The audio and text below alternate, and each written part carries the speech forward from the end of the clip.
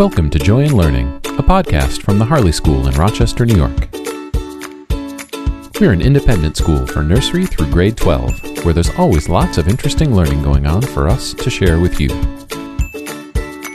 On today's episode, I'm joined by this month's Common Speaker Series guests to get a preview of their upcoming talk on the intersection of the environment and politics.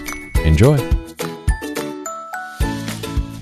Thanks for joining us. I'm here with Abby, Al, and Heather, and we are going to be talking about the upcoming Common Speaker Series on the intersection of the environment and politics. So I'm going to start just going from my left to right, and have each of our guests sort of start by explaining who they are and the organization that they're here representing. So Abby, if you could do that, just tell me, give me your full name and talk to me about your organization. Sure. So my name is Abby McHugh-Gruffa. I'm the Interim Executive Director of the Rochester People's Climate Coalition, which is an organization of organizations, including actually the two organizations you'll be hearing about next.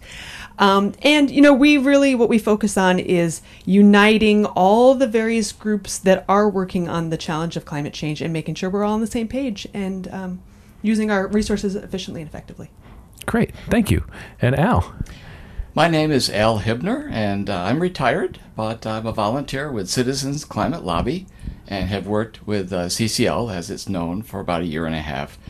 And we've been in existence for about 10 years, and we are laser focused on a single solution, lobbying our members of Congress to enact a carbon fee and dividend proposal to put a price on carbon and to return all of the net dividends to American households equally. A simple, fair, transparent political solution that we're hoping will be brought to the floor of Congress within the next few months. We don't have any timeline on it, but we're hoping for this legislation to take place as soon as possible. We have about 100,000 members across the world and about 500 chapters. So we're again very, very focused on this one political piece of legislation to have enacted by Congress. Great, thank you. And Heather, and we are passing microphones, so Al could pass the microphone to Heather. I'm Heather DeLeese. I'm a parent leader for my 2 school-age children and a team coordinator for Mothers Out Front, a nonprofit organization that gives local parents and caregivers, not just mothers, a voice they can utilize to advocate and shape environmental policies that will result in a safer climate future for our children.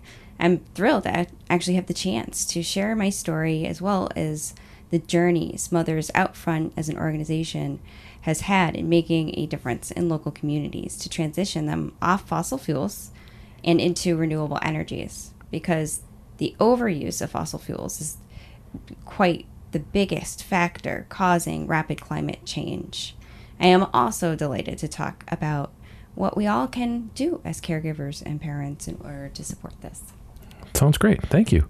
So you're all going to be talking Tuesday the 25th at this year's first Common Series. Tell us what we can plan, what we think, what you're going to be talking about in that event. It's just going to be the 3 of you, and I know that the title of the event is The Intersection of Environment and Politics. What does that mean? What can we expect to hear from this? So we will be addressing climate change specifically. There's certainly many environmental issues that are worthy of attention, but this will be specifically about climate. And, one position that RPCC takes very strongly is that although individual behavior change, recycling, composting, those things are important. We should all be doing that, certainly. But that's not going to solve the climate crisis. What we need is systems level change. And in order to get that, we're going to have to engage with the political system. Whether that just be making sure you vote, which our opportunity for that is coming up very, very, very, very soon. So that's an important role that we all have to play. But then also there's the letter writing, the phone calls, the meeting with our representatives. Because if we don't tell them that climate needs to be a priority and identify for them specific solutions that we'd like them to enact, then, we won't really get too far, will we? So we're going to be talking about the specific ways that citizens can engage in the political system to enact change on climate. Great. Al, what can we expect to hear from you? And we'll take you first through who we are and how we work, and really delve more into the details of our policy, the policy that we would like to have enacted. Talking about the benefits of it, why we really should be doing this, and we're going to talk quite a bit about how we do it as well, how we engage in many different, what we call levers of political will, to engage with our members of Congress and give them the political will to carry this legislation over the finish line. So that's lastly, we'll end up by inviting you to join us, and we'll tell you how you can engage with Citizens Climate Lobby, what kinds of volunteer activities we do, and how we might like to have you join our organization. Great. As Abby was mentioning before, we'll be focusing on what we can do as far as terms of the election coming up, what we should be looking for, what we should be doing in terms of how to effectively save, our world from future climate change rapidly deteriorating it. So, like, as Abby said, there's a primary on the 13th. That's this Thursday, so please get out there and vote. It's for our statewide and local elected offices, and the general election, as everybody will be talking about, on November 6th. And these conversations that we're going to have are important.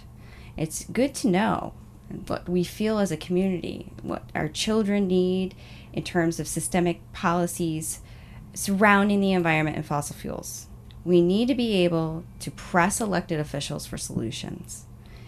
We can always do our best to recycle, boycott, harmful fossil fuels, and to stop fossil fuel industries and oil companies from producing harmful products. But what we seem to forget is all of these choices that we make, the things we buy, the way we commute, is a vote. And that in itself is very powerful. And you need mass quantities of voices together to be heard in order to really make a movement of where you want to vote. So yes, stopping the use of these types of things is a great way to do that, but that's not always available to us. It's not always affordable, and it's not always, secondhand knowledge of how to do that.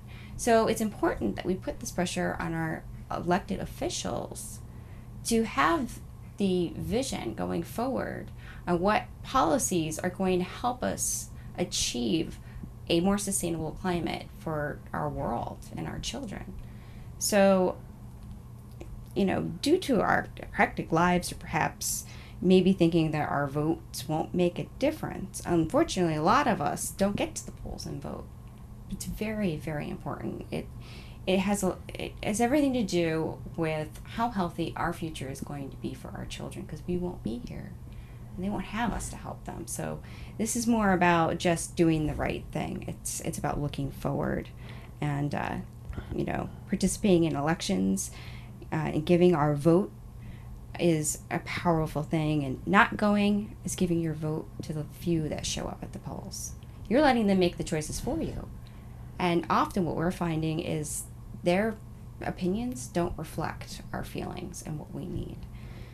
So showing up for this discussion at the Hartley School, I believe on it was September 25th on Tuesday, it's in a way, it's a first step towards a vote, to have a conversation. And you'll learn all about Mothers Out Front, what we've done in the community. Everybody's busy. It's really hard to find time. There's so many different ways that you can participate. And if you want more information, of course, go to mothersoutfront.org and definitely join us on the 25th. Great, thank you. Is there anything that any of you are particularly excited about or concerned about in the election coming up in November, or the one coming up this week? I think what Heather said, that people who care about this issue won't show up. There's been a lot of research done that environmentalists don't vote, which is crazy. Especially at this point in history with the challenges we face. That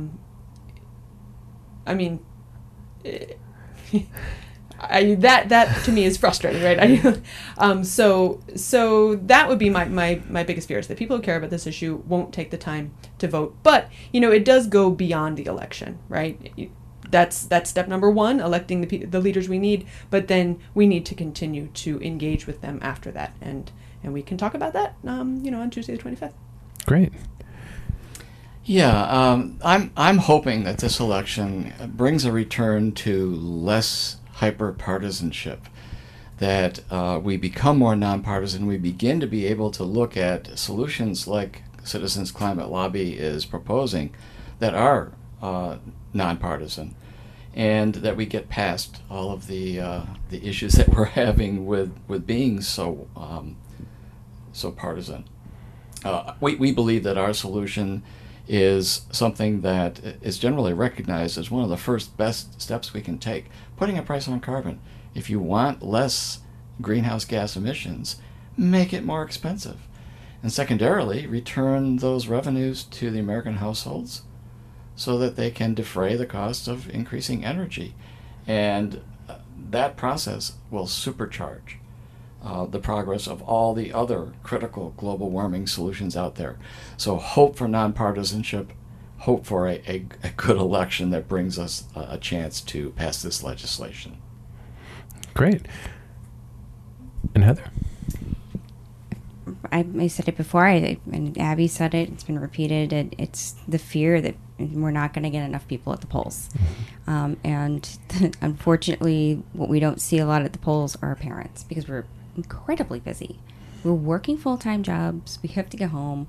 We have to make dinner. We have to do homework. We have to drive kids to sports.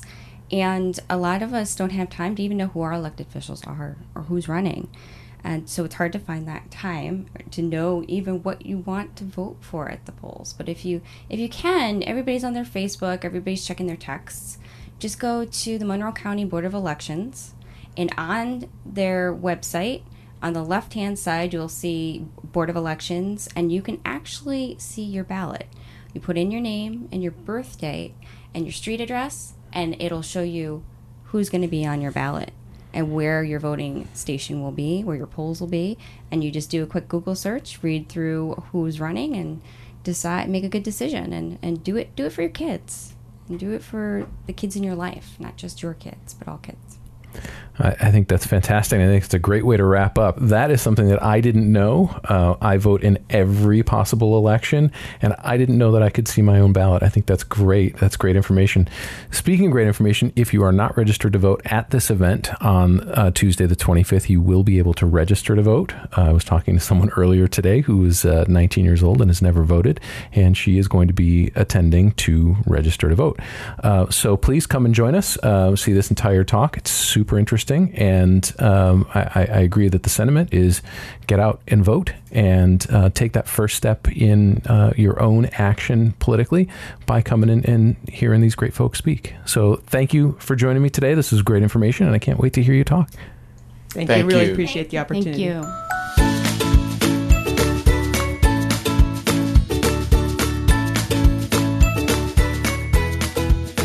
Thanks for joining us today on Joy in Learning, the Harley Schools podcast. We look forward to sharing interesting stories, discussing educational topics, and exploring ideas with you on our next episode. See you again soon.